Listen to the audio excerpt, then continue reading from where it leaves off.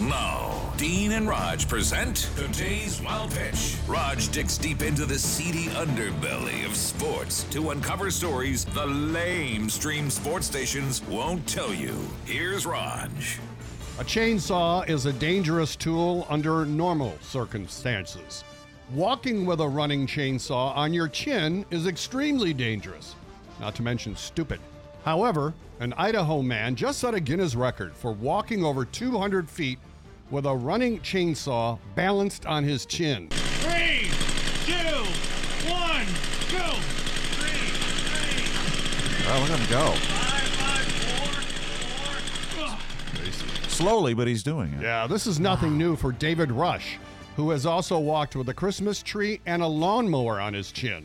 You know, and I have trouble carrying my drink to the table. That's today's Wild Pitch.